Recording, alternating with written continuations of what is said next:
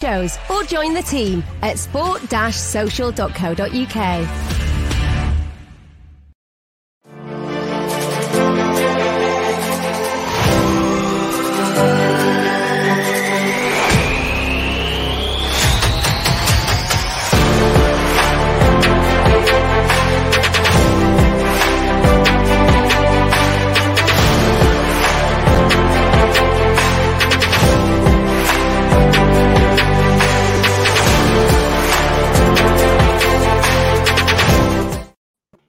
Hello, welcome back to the Masterclass Tactical Podcast. I'm your host, Haydar Rabbani. I hope you're having a fantastic Sunday.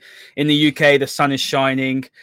People are getting attacked by hay fever, Rob, myself included. But look, this wasn't the greatest performance at all. If anything, Rob, I'll be honest with you, poor performance. United just weren't at it from minute go. Sloppy in the final third. Yeah, sleep-inducing. Look, just wasn't good enough, was it? And you know, we talk about results at this stage of the season being very, very important, but you still got to put performances in, and performances like that just aren't good enough.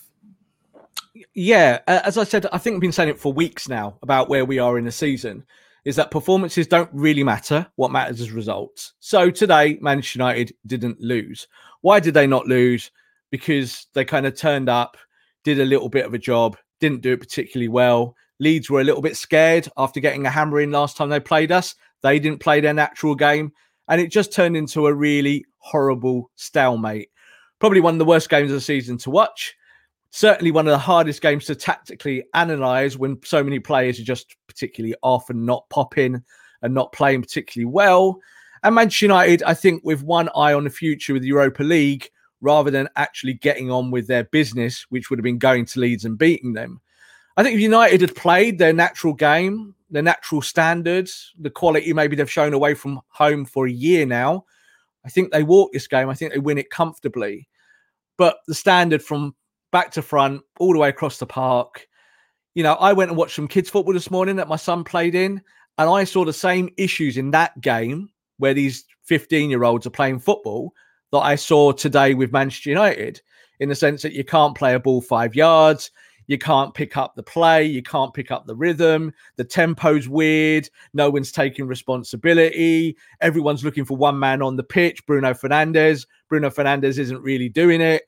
All of these issues. And really, Ole's substitutions today, way too late in the game. No issue with rotation. But just a horrible game of football. We've got a comment here, Rob, from Ben saying, I quite enjoyed it. The two teams cancelled each other out, but I enjoyed how end-to-end and open it was. I think you might be in a minority here. What I will say... What game did you see, Ben? Yeah, exactly. No, look, what I will say, Rob, is you've got to turn around and say that Bielsa smartened up. I thought that Leeds were less aggressive on their first wave press. They were more compact. They were smarter. You know, Ole picked a side, and I didn't have an issue with any of the selection, if I'm being honest. Looking at it, I think we should address Paul Pogba not starting. Now, obviously, it is Ramadan for Muslims. Paul Pogba is fasting. You've got to take that into consideration. You know, obviously, you know, I'm Muslim, I fast. I can't even do my day-to-day. So playing professional football is crazy, and it's an amazing thing that these players are able to do that. So I can see why he didn't play. You know, Ole would have wanted to match Leeds' industry and energy in midfield, and that's why McFred played. I can see why James played, because in the reverse fixture, James was fantastic. You know, it was suited to him in terms of exploiting the space that Leeds leave. You know, he has the pace, he has the energy to disrupt. But very early on, you could see that Leeds were playing more of a mid-block. And, you know, when you can't get past that first phase of the press, which United was struggling to, and when they did get past it in the final third, because there weren't as many spaces, United had more of the possessions. You can see 55%. You know, quickly you'd realise this is a game that Paul Pogba really needed to start. Yes, but I think what you just said there is everything in a nutshell. So like you said there, you can't live your day-to-day life while you're fasting in that way, and we can't then expect him to go onto a football pitch. Now, I think for maybe football fans who are not religious, that might be something that is very hard to accept. I am also not particularly religious. I want to see my footballers on the football pitch.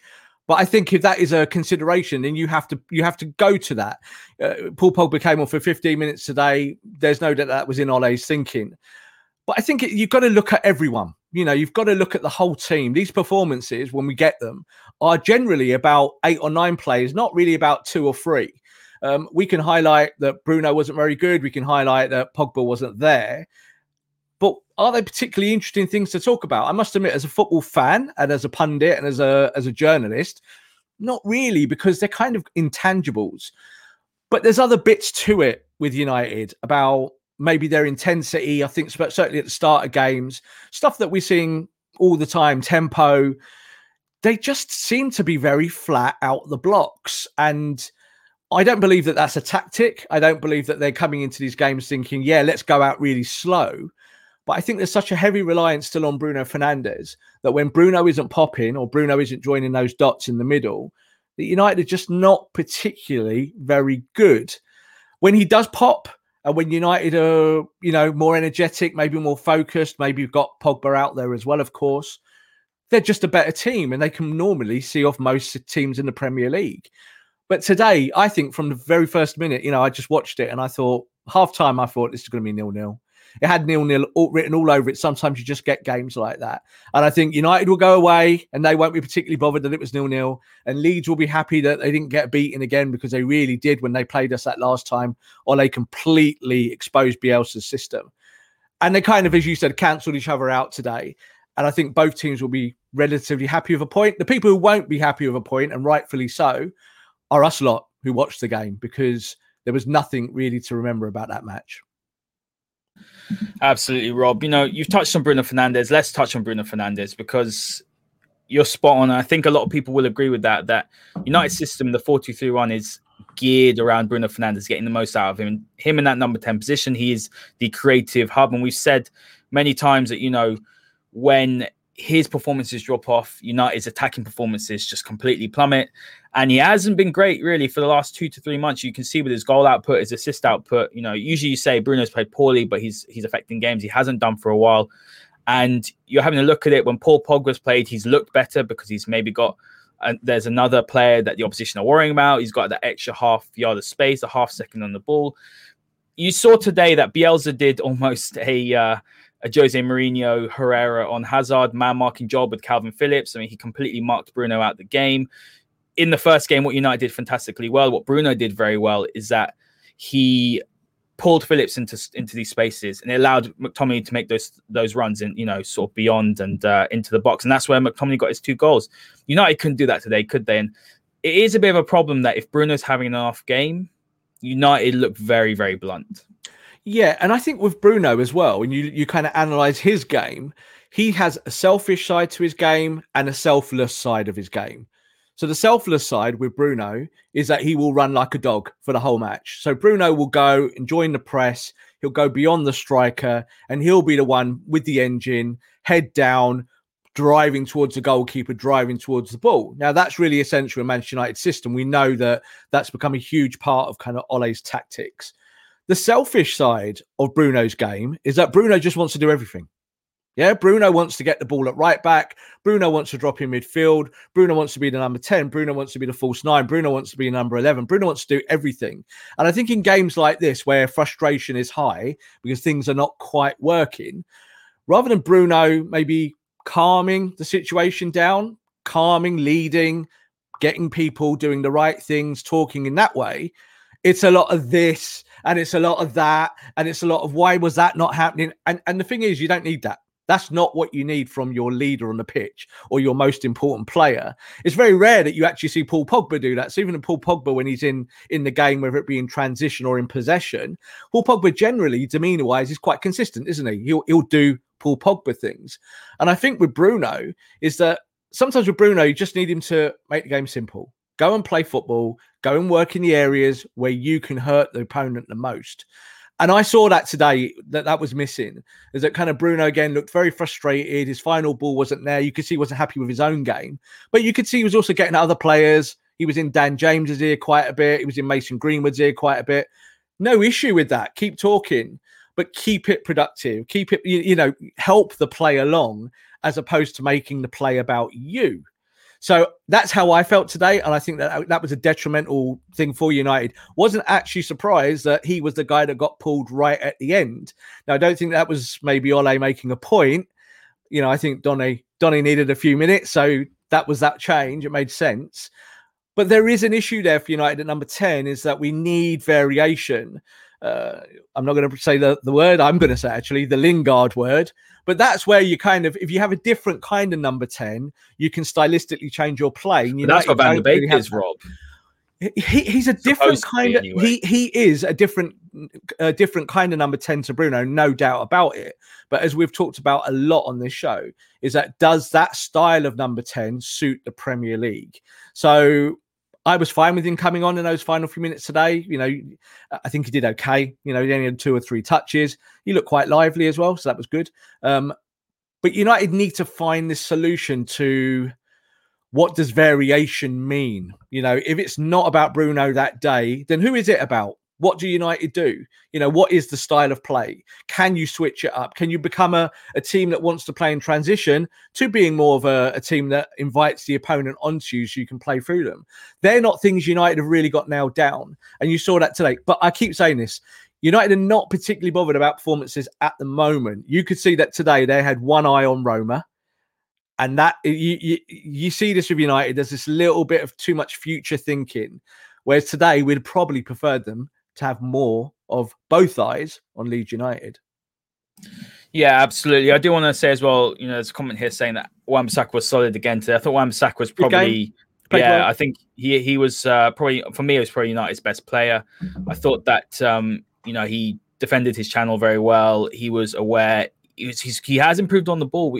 Rob, we've given him a lot of stick, haven't we?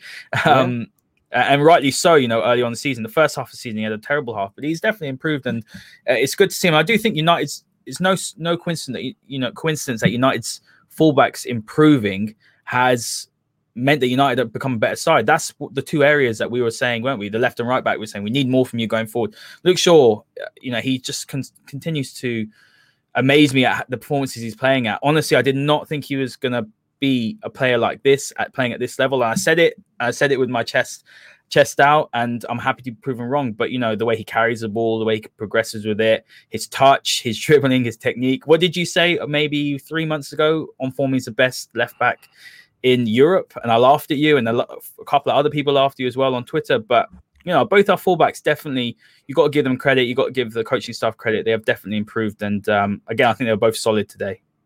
Luke Shaw, player of the season, right? I don't care what Bruno does. Bruno can have 100 goals and 100 assists. Luke Shaw is the best player in this Manchester United team at the moment. Best player. Yeah, I'm not even going best left back. Best left back in the universe? I don't know. You could go as far as you want, can't you, really? I think the thing about Luke and Aaron is that Aaron really does have the best example of what he needs to do on the right-hand side of the pitch, operating on the left. He's only really got to see what Luke Shaw does now in his all-round game, whether it be his coverage, his driving, his passing, his confidence. Luke Shaw has worked the game out up here. That's what he's done.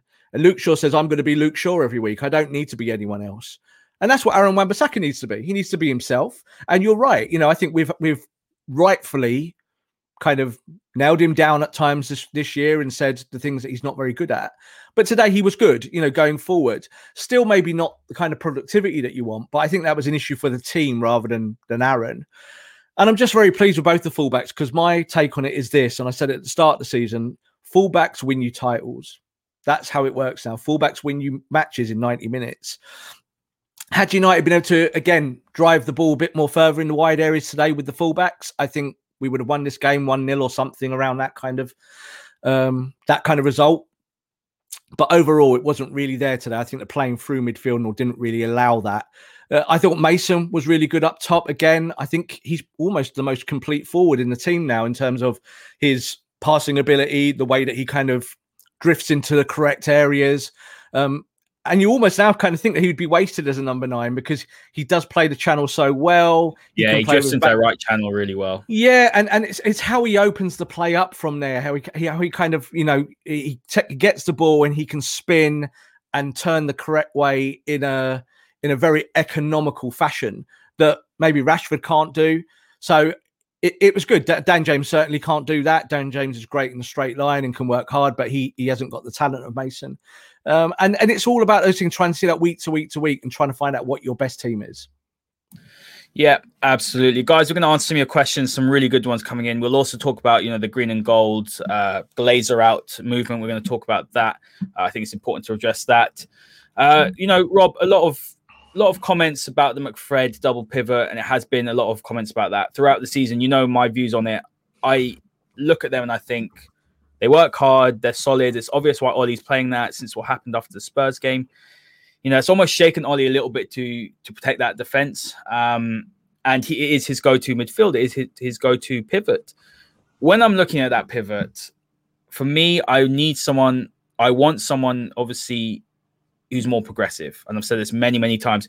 You think, and I know that you agree with that, but you think they need to keep it basic and keep it simple. But the problem is that you can have all the attacking players and all the talent up top and playing at number 10, but if you can't get the ball to them in the right areas, it's a real problem. And look, I don't think they can do that. That's the problem. And to probably address that position in the summer, don't they? Or they need to have more quality, someone on the ball that can play those passes, that can control the game.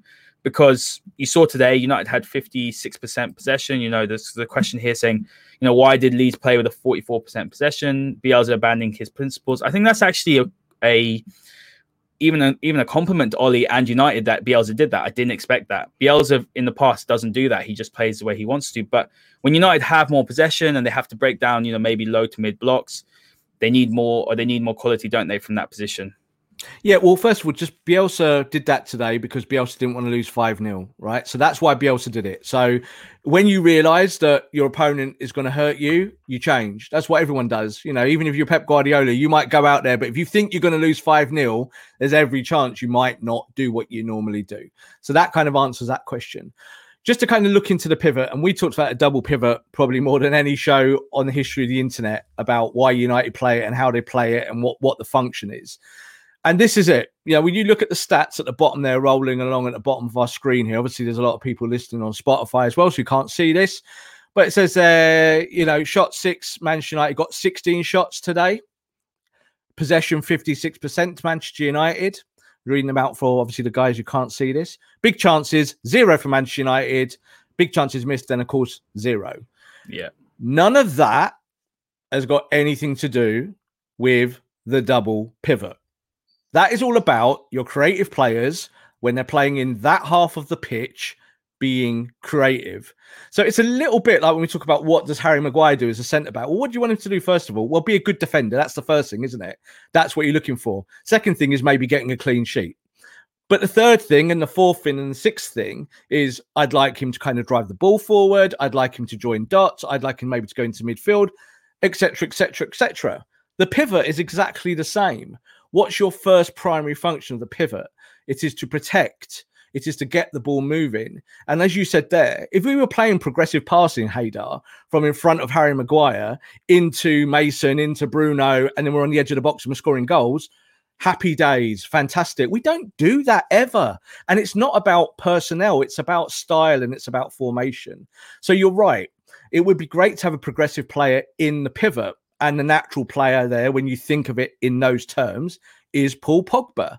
But then you lose what Paul Pogba can do in the final third, or you lose his kind of twinkle toes in and around the box.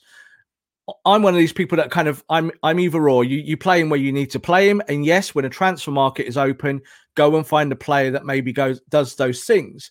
But what we see today, and in plenty of performances from Manchester United, is they just need more talent, Haydar, on the pitch sometimes. It's very easy to look at a game like this that ended 0-0, where Leeds didn't do a lot, and blame the double pivot. The double pivot just did what it had to do today, and the double pivot's not going to win you games when your front players aren't popping. I think it's much more salient to look at Bruno today. It's much more salient to kind of think about the front four. How did that work? Did that mesh well? Yes, it'd be great to have a player who can go from deep and can pick out a pass. But that's not why you didn't win the game. That is not the truth. That is not. And when we look at the pivot, the failures. But think about it like across the season, though, Rob. across the season. For example, United haven't been able to change their system enough because of the fact that they're stuck in midfield. And that's why, although, it is frustrating, we see these performances, we see these first halves, we see, the lackluster performances that we've seen today. But you do have to look at it and think, who does Ollie actually play there? Because Matic is finished. If Matic was playing to the level he was end of last season, it would be Matic and Pogba in midfield. So automatically, it's almost as if Ollie has to pick those two to play. But ultimately, that is where United, for me, unless they improve upon in that position where they can control games, where they can, change the system until they sort out what goes on in the middle of the park, I think they're going to be stuck at this sort of level. The double pivot is not ever going to win Manchester United the league. The double pivot is just a functional part of the football pitch, and you can play functional players in it. Now, it would be great that if you find your Kante or your Ndidi or someone like that, then yes, you might be able to do something different. But even they are not going to make you become progressive entities. You kind of want to find a Paul Pogba to play in the double pivot so Paul Pogba can go and play somewhere else. Now, there's not many Paul Pogbas in the world. That's the truth. So I get exactly what you're saying, and I think you do have a point. But my point is this, is that you win titles by getting clean sheets and scoring lots of goals. That's the Manchester City formula. That's been the Liverpool formula for the last few years. And that's the formula for every successful team in the last 20 or 30 or 40 seasons. So that's how it is. The double pivot might be frustrating for us to watch. Why? Because some of the passing's a bit crude. But that's not what this system does. 4-2-3-1. We know how this system pans out, or why United play it. You said just a minute ago, how does Ole play it? What's more important is, why does Ole play it? The reason why Ole plays this is because he wants to play in transition as much as possible. He wants Bruno up the pitch. He wants Bruno kind of sitting in as a false nine at times. And you saw that today. Bruno went a lot further up the pitch when he was getting man-marked. You see that Marcus stays to the left. You see that Dan James said, right, it's a system. This is what they practice. So that is what you need to change. But you cannot change it if you're bringing in worse players or players that might not win you games. Because what happens? You get sacked. So this is it. United are second in the league, and rightfully second. I think they are the second best team in England this year. And that shows some level of success. But to go to the next level, United need to score a lot more goals. This is the bottom dollar. 16 shots today means Manchester United should have won this game. Manchester United did not win this game because they didn't have a striker on the pitch that was just lethal and putting the ball in the net. And you know what I'm going to say to that. So go and find your striker. They didn't create any big chances today, Rob. Well, they didn't create any big chances, but when you've got 16 chances on goal, score one and you win 1-0. That's all it is. That's how you get 3 points every week. So you're right. Not creating those chances is an indictment, I think, on our creativity. And it would be lovely to go and find your David Silva or someone like that who can play between that line and just give you all that beautiful creativity in and around the box. We haven't got that, so you have to use Pogba maybe in that role, but get Pogba up the pitch, allow Bruno to play off him, and let them play more one-touch football around the box. That's when you get those beautiful goals where it all kind of just clicks like that. But in football function terms, you've got to just go out there and do your job.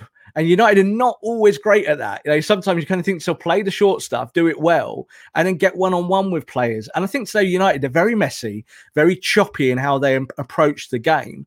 And it was the kind of game where they were going, we'd like to win this, but if we don't, we're all right with a clean sheet and 0-0. And that's kind of exactly what happened.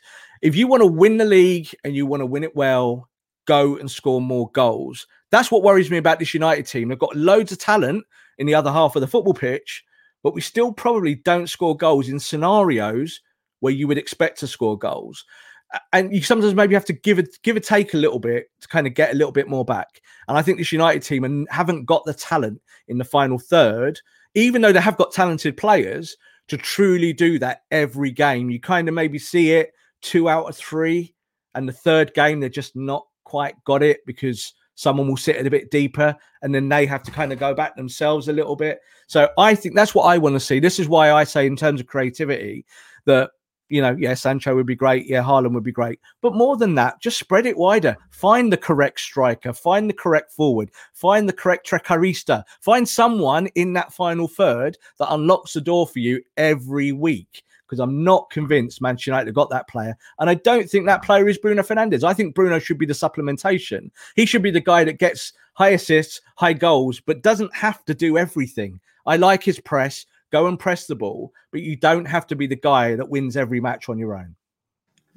No, it's fantastic points. And that's the thing, you're looking at Bruno Fernandes. I think that's what we're seeing this season, that he will put up those numbers, goals and assists at quite a frightening level. But I actually don't think that he is that player. I agree with you. People compare him and De Bruyne. I'm just bringing up De Bruyne as an example, but De Bruyne is a more talented footballer. He's a better footballer. He will pick those passes. But Bruno Fernandes, if you want a player to get in the right positions, to score goals, to affect games, he will do that for you. And I think that's a great point. And that sort of lends to what we've said over the past month or so. If United don't get a number 9, could Bruno play as a false 9 for next season? Could you get someone in? Yeah, and that could really, really work. I do agree with that. Rob, a question here asking, why do you think Ollie is making in-game substitutions and subs late? I don't know if it's every game, but I think, today was definitely an example of where he has obviously taken time to make that substitution. I did tweet that Paul Pogba came on probably 10 minutes too late. He came on the 75th minute. People are asking why were Cavani and Pogba not playing. Well, Pogba wasn't playing because he was fasting, and that needs to be said. And it's a fair reason why Ollie didn't play him. I don't think anyone had a problem with selection today, but it was all just a bit slow. And as you said, the eyes seem to be on Roma, and that is the priority. United need to win that tournament. They're the best side left in it, and ultimately, look, I think they're going to be, the players are happy probably with or content with the 0-0, and we move on, really. If Pogba is fasting, and we know he is, 100% that he is, he just cannot start. I would have loved him to start, and I think that would have been the correct football decision. And like I said, some football fans, I think, only look at it like that in terms of black and white, being one or the other. But of course, this is all shades of grey. And if the fitness reports show that his fasting does affect him and that he can't run, and that also with fasting, there's an increased risk of injury. So what are you going to do? Put Pogba out there for what is effectively a dead rubber of a league game. It doesn't really matter to Leeds. Manchester United are second. You want to win the game, of course, but you've got to find different ways to win the game. I would have liked to have seen Paul Pogba come on the pitch earlier, but again, maybe he didn't have more than 15 minutes in this game. And I actually think when he did come on, he did look a little bit flat. He did look like someone who might well be fasting quite seriously. So I think that is again, it's not worth crunching those numbers, because I think when you look at Ole's substitutions throughout the season, I've been fine with them. Now, of course, Twitter hasn't, because Twitter doesn't like anything. Twitter doesn't like the sun coming up every morning and all of that stuff. But ultimately, when you look at kind of his real substitutions in real time, I think he has impacted games from the bench pretty well. And I like the way that Ole has used Cavani, that Ole has kind of switched the attack around. He's never been one to kind of leave it way too late. But I think today, the substitutions were too late. So if Pogba can only give you 15 minutes, then do something different. Don't even bring Pogba on. Leave Pogba to come on with 5 minutes to go. I think there's a pressure there to go and win a game. So you bring Pogba on and you maybe go, I don't want to give him half an hour, so I give him 15 instead. And I think it's all a little bit of lip service to the fans, because the fans want to see it and Ole wants to win the game. But it might have been today, this was the day you did just something a bit left field, that you gave Donny van der Beek half an hour and said, Donny, this is your chance. I'm going to switch my system completely. And we might even risk losing the game, but let's just try it. Let's do something a bit different. And I trust you to take this result forward. But as it went, 0-0 was probably the right result. Leeds didn't look like they were going to hurt United. United just played with a weird kind of malaise. They all looked like they were fasting. They all looked way off the pace. And I think you just got to take it and accept it for what it is. Rob, I think this comment here from Hele is probably spot on, and it sums up the game. Leeds have sorted themselves out, beat City with 10 men, 1-1 against Liverpool, 0-0 against Chelsea and United. Different approach from Bielsa. We didn't finish the few chances we had.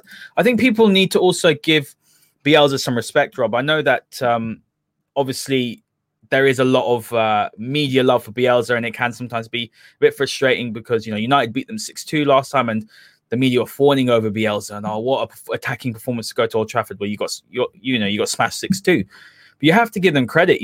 Over the last 5 games they're unbeaten. You've seen those results against those top sides. They're a really well drilled side, and they've got a really, really good manager. And ultimately, at the end of the day, Leeds was never going to be a walkover fixture, was it? No. They're a really good side. They're a strong Premier League outfit now, and ultimately, at the end of the day, you just have to take a hats off to them as well. They kept United pretty quiet. I thought United were a better side, and that was it, really. Yeah, Leeds are a bona fide mid-table team. Yeah, they've proved it this year. They can beat lots of teams. They can look after themselves. They came into the league with this kind of reputation on not being particularly defensive and that they weren't very good in defence. But I think when you look at their stats and stuff, it shows that they are a good all-round football side. Bielsa gave Ole a lot of respect today, probably more respect than he's given most teams that they've played this season. And as I said, it was because of that pasting that United handed out to them at Old Trafford. So not really a surprise to see Bielsa not particularly shut the shop up, but tell his players to play with maybe less intensity. That was the least kind of buoyant I've seen Leeds all season. I've covered their games and looked at their matches and watched everything this season. And they've always been a high-tempo side. And today you could say that they were mid-tempo to maybe even low tempo. So credit to United for that, because that came about from the first game. The issue maybe for me is that I would have liked to have just seen United do a little bit more. But I think that question has to be answered in the next transfer market in terms of what players you bring into the football club, how you develop youth. Do you look at, Shortier? Do you look at Diallo? Do you start bringing their kind of exciting X factor into the team a little bit more where opponents are not ready for them? That's an option for Ole.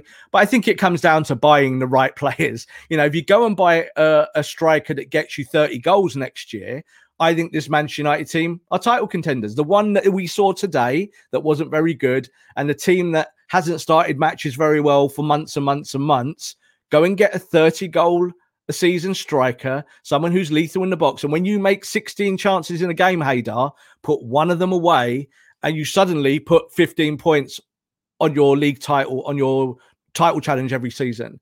That's as simple as it gets. And that's what Manchester United need to do. That's what City will be doing in the transfer market. They'll be going, we're losing Sergio Aguero. How do we solve this? They might not go and buy a striker, but they might go and buy someone that allows them to score more goals, whether it be from deep or not. And I think that's what Ole needs to figure out. Does he need a Bruno Mark II, a Pogba Mark II, or a Haaland Mark I, or something like that? But that's up to Ole to find a system that allows Manchester United to be more lethal in the penalty area. You talk about transfers, Rob, and I think it's a good time to segue into the Glazer out protest, the green and gold movement. I think it's fantastic, after the whole European Super League incident that happened, debacle. And Rob's written a really great article on what he thinks should be the blueprint going forward for football. So, guys, please check that out on our new website. That's thefootballmasterclass.com. All the podcasts will be up there. All the articles Rob will be doing a couple of pieces a month. So please check that out.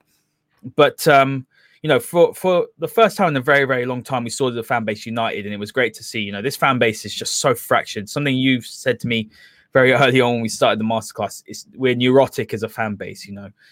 As you always say, don't get high, don't get too low, and we see that a lot with the fan base. We're all guilty of it. I can do it as well. Not discounting myself, but it was great to see us actually for 2 or 3 days really come together. Now is probably for me. Look, they've been in charge for 16 years. There's never been a better time to really make a noise and try and get them out. I really do fully believe that. Will it happen? Look, there's so many different obstacles in place in terms of, is there going to be reform? I think that's the only way United can get them out, Rob, if there's reform. If they manage, the government come in and say, you've got to do the 50+1 ownership model, because no one's going to come in and spend 4 billion on Manchester United. I just don't see it happening. But what are your thoughts on the movement? Obviously there was a protest yesterday.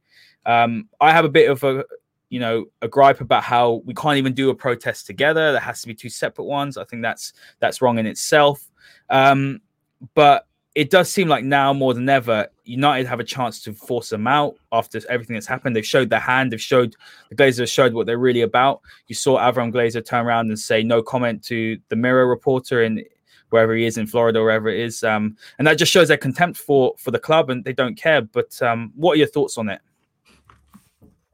It's difficult.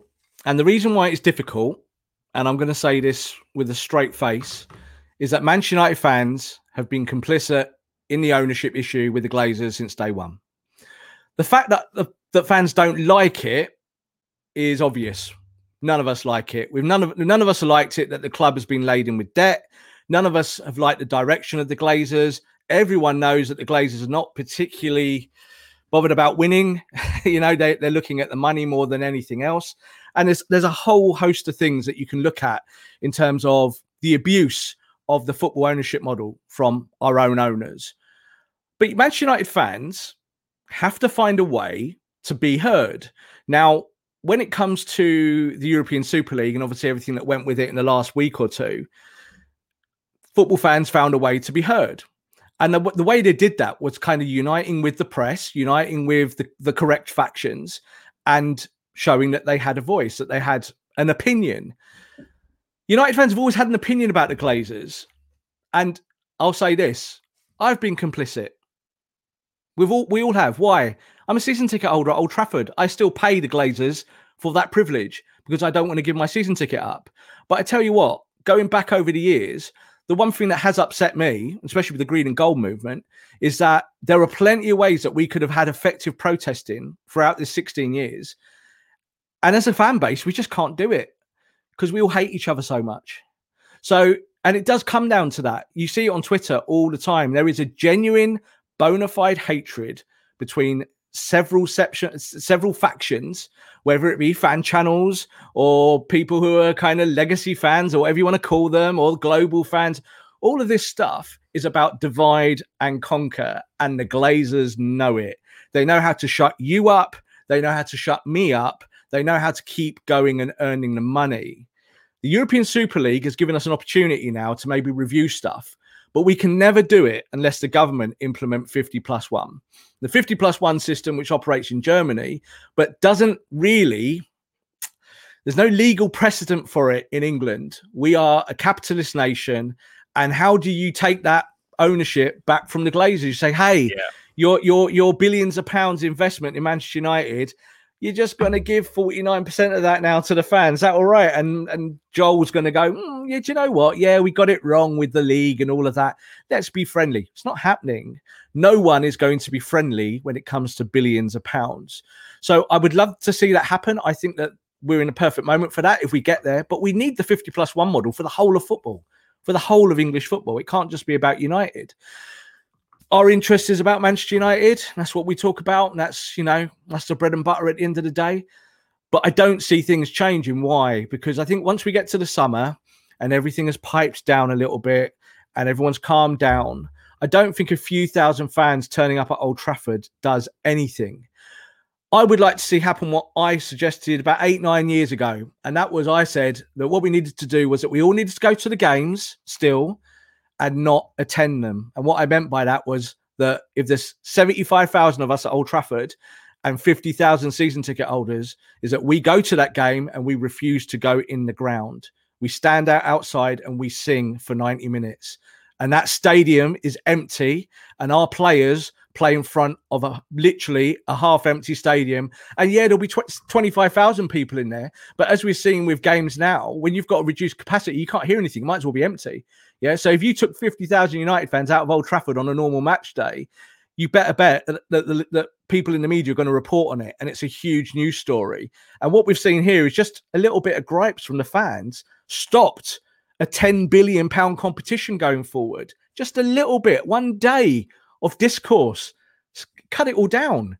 So it shows that it can work, but fans have got to be prepared to do the hard graft. And I don't believe they are. I think they want to buy the shirts. I think they want to be part of the culture. They want to all be global fans. They all want to watch the games. We're talking to our audience now.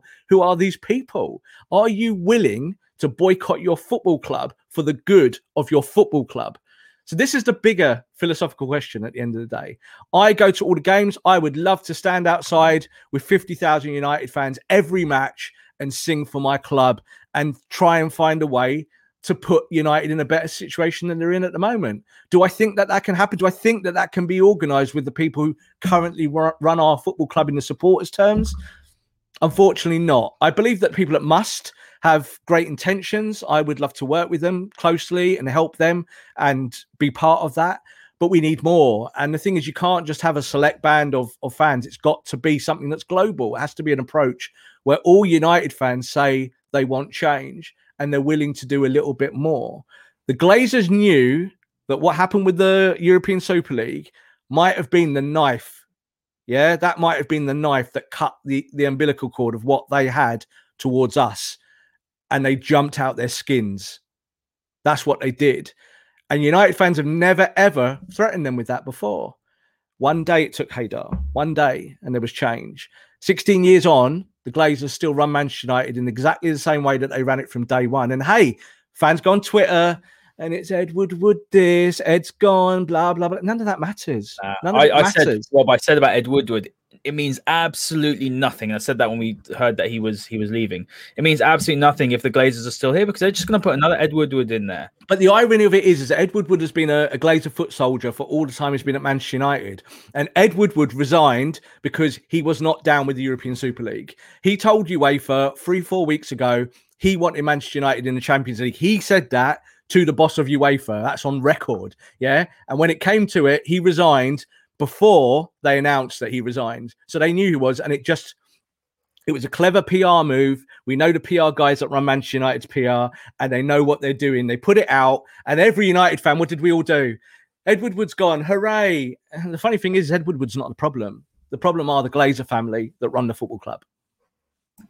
Fantastically said, Rob. And what I do want to touch on quickly before we do wrap up, though, is you talk about those factions in the fan base, and that's what will stop it. You looked at Liverpool. I know when Gillette and Hicks were there, and they pretty much all went outside the ground. 60, 70,000 people, and then a couple of days later they sold. I know it's a different scenario because Liverpool were broke; they were pretty much going to administration.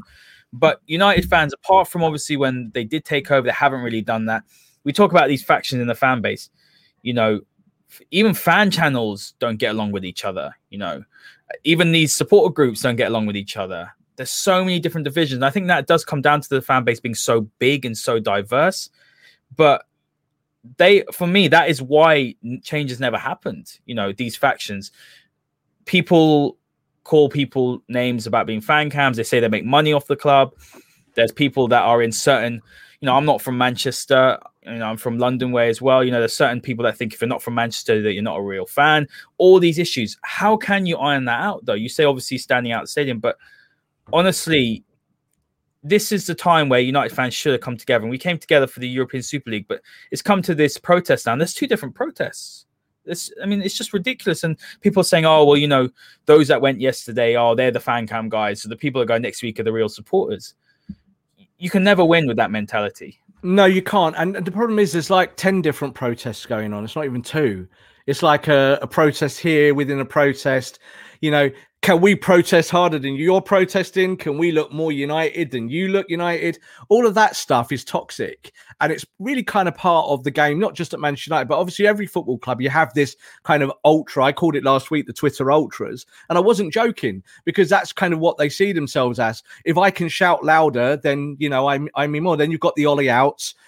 This is now about Ole. Does Ole back the Glazers? Let's go after Ole. All of these things are just noise at the end of the day. And that's part of the problem with football.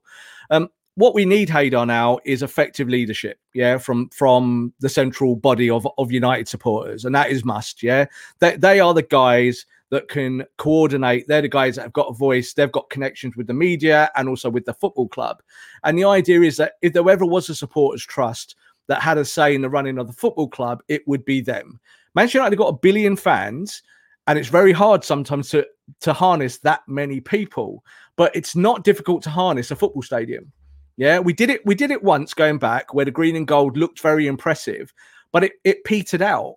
And unfortunately, that became an exercise in selling scarves. So back the guys outside when David Beckham, it was 2010, 2011. Before, further back than that, way before Beckham put the scarf on, way before. So going back over the 2-3 years of that period, we had it, and unfortunately, what happened? It became a commercial activity. It became an opportunity for some guys to sell lots of scarves and make quite a bit of money. It's like that and now, though, Rob. People are doing that with this move. But this is exactly. This is why I'm saying it, Haydar, right? Because I'm not going to have a go at the fan channels, but I'm going to make my point really, really clear on it. And that is, we've got several kind of what I would say prominent fan channels, as most big football clubs do have. And those guys that run those fan channels have their own agenda at the end of the day. Now, they're United fans, but they've found a niche in the market that allows them to earn a wage, and in some cases, a very, very, very big wage to keep their fan channel going. They're the ones that have to either make the sacrifice to go and sit around a table with all 7 or 8 big fan channels and say, right, we're going to actually be united, or they can just pay lip service to the issue. And that's what I believe is happening now. It's all very good of heads of fan channels making little vignette videos going, this is the time for change. Yeah, it's all just bluster. You've got to do it. You've got to stand together. You've got to make sure that your fan channels are broadcasting the same message, and you've got to make sure that you're not doing it for hits. If you're doing it for hits or popularity, and I think that a lot of them are, then it's not going to work. It's the end. And we need these fan channels to show that they've got influence. And I think what it comes down to at the end of the day, Haydar, is that lots of shows, lots of fan channels, they just still look at this as a commercial opportunity. And it's a bit like the green and gold scarf. This week, it's Glazers Out. So Glazers Out means that I can get my program, and on YouTube, I can have a clever little headline saying, Glazers Out, United fans storm Old Trafford. Look at us. We want them out. We're going to do everything. It's rubbish, isn't it? It's just rubbish. And United fans know it's rubbish. They might watch it because they're interested in the subject, but the truth is it does nothing. And the Glazers see all of that, their PR teams, and they go, we're not scared of you because you're not uniting. You're just making your little bit of the pie because that week you want your extra 10,000 hits, or in some channels, your extra 100,000 hits. But it doesn't matter to Manchester United. The Glazers are not scared of fan channels. What they're scared of is losing their cash cow. They're scared that United fans might actually get together and go, we're not buying your shirt anymore.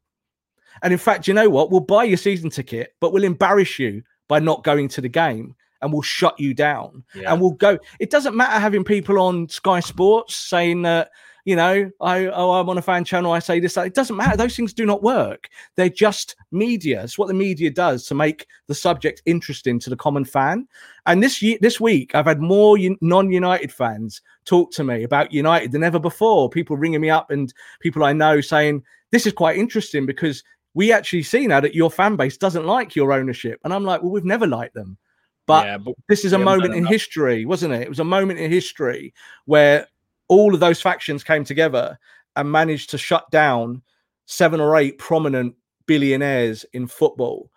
Absolutely shut their gobs down. But it has to continue, Haydar, and it can't be lip service, and it can't be pretend, and it can't be faked, because fake stuff like that is really obvious, and the media love it, and the football clubs know it doesn't hurt them, and it doesn't affect the bottom dollar and the bottom line, and that's the money. It's about the money at the end of the day. These fan channels can help the situation, but they've got to sit together, mate. They've got to sit together and talk to us, to other people, whoever has any kind of influence in that, whether it be social media or whether it be, like, as I said, actually on YouTube or any of those things. They've got to talk, and they've got to be intelligent, and they've got to actually think that they've got a voice. At the moment, to me, it seems that it's about hits and clicks. And if it's about hits and clicks, Manchester United will allow it to happen. And by the summer, we'll be talking about Haaland or Sancho or whatever. There won't be any talk about ownership anymore. And what will happen eventually? The European Super League will happen in a year or two. It's definitely going to happen in some form or the other. It's just that this time you might just have UEFA's name stamped on it. And if you put UEFA's name on it, they'll make their little bit. And the Premier League might stamp their name on it. And then everyone's happy. But it means that we still have an elitist league. And it means that these billionaires are still in control. You make a great point, and this is not for us to slam these fan channels. I just want to reiterate that's not what we're doing. And we're not saying they're not fans. We're just saying that when there's people profiting from this, Rob, there are people, selling stuff for it.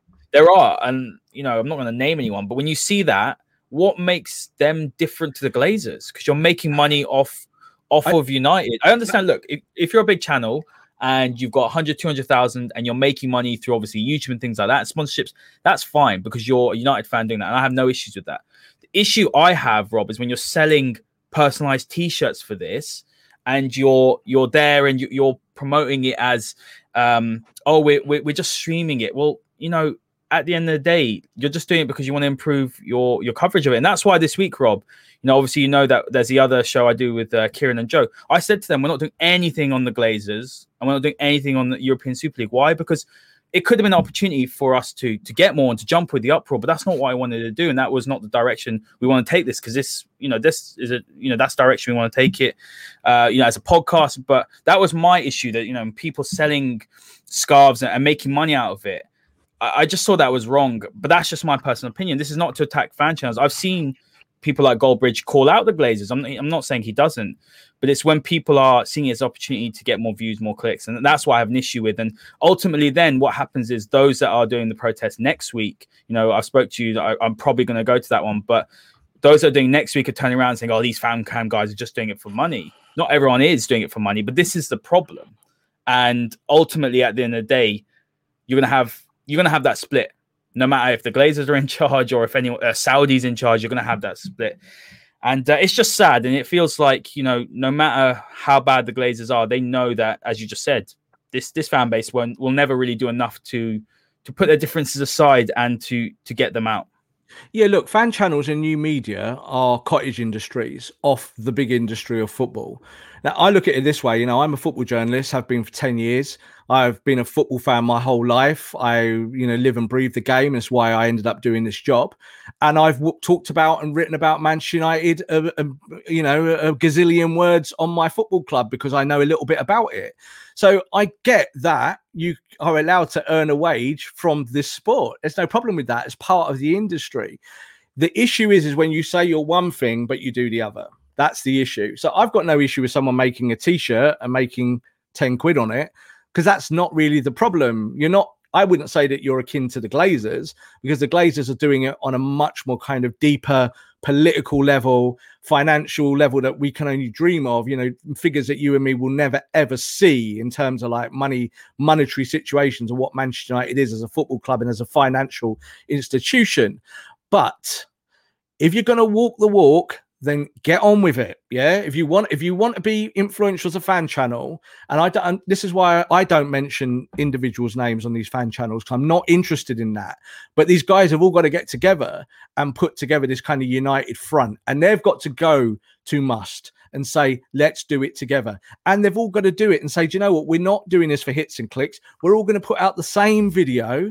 Yeah, and it's going to get the same coverage, and we're not doing it to get one over you. I see it all the time, especially in the kind of clickbait arena, as I call it, where there's lots of guys that I know and you know as well, where they put a video out and the headline is clickbait. Yeah, and it's all just to get someone to click, because they believe that if they get 100 views of their small podcast or whatever, and last week they got 99, they're doing something right. They're going the correct direction.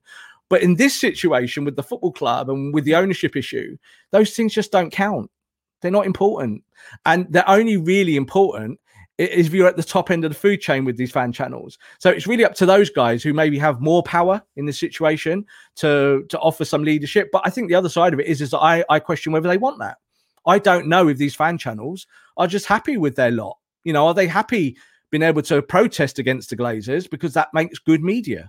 Is that the truth? And I think that's part of it. So these guys, if you want to walk the walk, go and do it. It's all there for you. Prove it. Prove that you want to do it. Get together, get a consortium together. I'm not saying go and buy the football club. You're never, ever going to have the billions to go and run a football club. But go and do it with due process. Go and do it the correct way. Go and do it with a bit of intelligence. People shouting on a camera doesn't work. Even the guys who went to these protests, like you saw the Arsenal protest the other day, and people were like, well, that was the reason why. The Chelsea protest as well, when it all happened on that day, that was a good image as to why it happened, but it wasn't why it happened. It was because the whole fan base kind of spoke with a collective voice. And that was a kind of visual representation. I am worried about things like fan cams and all becoming more important. I think that's the issue. I think people are a little bit too bothered about those things, making the news, as they go along. Let me create some news, and then I sell it to my 300 or 400, 500. Rob, there's also a demographic of fans. Let's call them legacy fans. There are a few groups who are obviously very, very passionate United fans, and that's completely fine. But they do also have a big issue with new media. We're sitting here doing new media. That's what we're doing. And we reiterate, we're not a fan cam, and we're not, but we're sitting here. Obviously, I'm in my room, you're in, we're discussing United, and they've just got a serious problem with that. And I think that's another thing as well. You've got to come with the times. That is the new way. Not every person that sits in front of a camera like we are is trying to do clickbait things, and not everyone who does a fan channel is clickbait as well. That's what I do want to reiterate. But the point is as well is that you have sections of the fan base who are a different demographic who just hate anyone that does this, and I think that's wrong as well. Not everyone who does fan cams is out there to make money. Some people do it because they just love talking about United, love talking about football. Absolutely, and I think, look, I look at it this way. Just to close on it, I think, I am by trade a legacy fan. I'm someone who's gone to games since I was 7 years old. For me, it was about, I'm a fourth generation Man United fan. To me, that's what it's about. It's about my kind of my Mancunian roots, even though I did also grow up in London. So it's all about those things for me. And everyone has a different story about why they support United, and there's no issue with that. But my whole career has been about new media. That's where I'm from. I'm from a new media background, or what would have been called new media in the early days of when it meant something, when it really was new. It's no longer new. YouTube is not new. Twitter is not new. Twitter is 15 years old. Facebook is older. So these new media channels are not new anymore. And this is why we get frustrated when maybe say they don't solve the racism issue, because it's not a new issue. Go and sort it out, Twitter. Go and sort it out, Facebook. And that becomes an issue in itself. When we look at the Glazers own Man United. It's not a new issue, is it? So we've got to find a way that has traction. And that's, I think, more about it. So anyone that's got an audience, utilize your audience, but come together with other people that have it, and don't just compete. Because I think that's what fan channels are about. They're about calling each other out, and you see it lower down the food chain on Twitter. Well, we know that, we've seen it all the time, and people that and it's about shouting at people and look how cool I am, and I can give you this, and my gob's bigger than your gob, and I get and I might win an award for it, and I might get this, I might get some kind of heat off a talk sport, or someone might talk to me about it. None of that matters. Just, get on with it. That's fine. If you're earning away from it, no problem. Well done. Big thumbs up. But if you want to be part of it, in terms of changing the ownership of this football club, then you've got to do more. You can't just chat about it. You can't, a lot of these people do it, sit behind cameras. You need to go to Old Trafford. We need to see your face there with us. When the games are back and we're all at the stadium and we're talking, you get fan cams there. But the guys that run these channels are not there. They're not. They send people there. They pay them money, a few £100 in your pocket, and off you go and do fan cams, because that's part of the culture. We don't want that. We need United fans to unite, but it has to be. The power, yeah, and it has to be. But if you want your little cottage industry out United, then fine, carry on, and that's it. But if you really want to be part of the moment and help maybe United become a model, we maybe something that in 50 years' time they're talking about in terms of an ownership model change in English football, then you have to lobby government. You have to turn up at games and make a kind of noise that doesn't just get kind of pushed to one side with 1,000 or 2,000 fans in one day's worth of news. You've got to do it as a collective, and you've got to do it effectively and peacefully. As I said, this is not about a call to arms. This is about showing that visually you can unite as a fan base. And the Glazers absolutely know that divide and conquer works in football, because it works in almost every sport. But in English football, it's bigger than anywhere. In Germany, it doesn't work. Yeah, if there's any issue in German football, I've seen it before with multiple football clubs where the fans rise up, and in a week the problem is dead, because the fans are gone, we're not going, bye. And owners straight away go, we haven't got the power to change this, so therefore we need to kind of back down. It's kind of what happened this time with the Glazers, but it's not the bigger question when it comes to the ownership. Yeah, absolutely. Rob, I'm going to finish with this comment here from Heli, and it says, it's a business where the product happens to be football. Our owners care about the profit. As long as they're making the money, they're happy. They don't come to matches and they're not interested. I think that just sums it up. Yeah. Look, final word, Rob, before we wrap up. Look, today wasn't great, but at the end of the day, United are probably going to finish in second unless there's an almighty collapse. The big game really is this Thursday, isn't it? And then we've got Liverpool on the weekend. But United go and win it against Roma, put in a good performance against Liverpool, and get to the final. There's the following second leg against Roma. We won't be talking about this game at all, will we? And look, if Ollie gets a trophy and gets second, especially if it's Europa League, look, that's for me. I'll be delighted. I'll give him his dues, and I think that's a very good season for Manchester United. Yeah, I think getting to the Europa League final now becomes the focus. Everyone knows that I'm a bit blasé about cup competitions. I've said it over and over again. But of course, when you're in this position in the semi-final against a big club like Roma, you want to go and win it, don't you? You want to at least get to a final.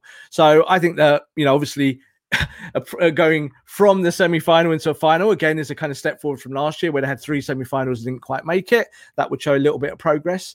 And I think with the league program now going to the end of the season, what we'll try and do, I think, with the games is that we will look a little bit more forward thinking. So I've always said, let's look at the game and maybe the immediate past and see how we can build. But I think we can now start to think a little bit more about where do Manchester United go in the summer? Tactically, what do they need to change? What kind of players do they need to bring in? We'll talk about individuals a little bit more. We'll try and be a little bit more progressive in our thinking rather than just talking about games, because I would not be surprised if the rest of the league campaign is relatively dull, even if United win games. I can just see it being a little bit like that. We might get 1 or 2 sparks in the middle. Obviously, United have got to play our famous rivals in a not so distant future who have had a particularly bad season. So those things are all interesting and entertaining, but also we want to talk about where can we go from here. And sometimes we feel that it's the obvious choice. Like, do we want to talk about Haaland? Do we want to talk about Sancho? What's Pogba going to do? I think there's plenty to talk about that can make Manchester United better that's got nothing to do with those core subjects. What could Ole do to make changes, to make this team better? Systematically, tactically, where can we go from here? And I feel all right about it. I always keep saying this. I don't feel down on Manchester United as a football team. I might feel down on them as a football club. I was embarrassed by them in the last 2 or 3 weeks, but it's something that's not new, 16-year-old problem. And for us to talk about the football, we want to look at something for next season now. And I think we'll do that in the masterclass. Absolutely, Rob. I do agree with that. There'll be some exciting topics coming up. So, guys, make sure you tune in, spread the word. Retweets are much appreciated. We want to grow this masterclass family. As I mentioned early on, we have got our website out, and Rob will be writing a few articles. You might see 1 or 2 from me. You might see me put pen to paper, but that's on www.themasterclass.com. Please check it out. Hass, the editor, my brother's done a lot of great work on there, and there'll be some really good content, really good articles coming up. Guys, have a lovely rest of the weekend, and we will see you next time. Come on, Sport. This podcast is part of the Sports Social Podcast Network.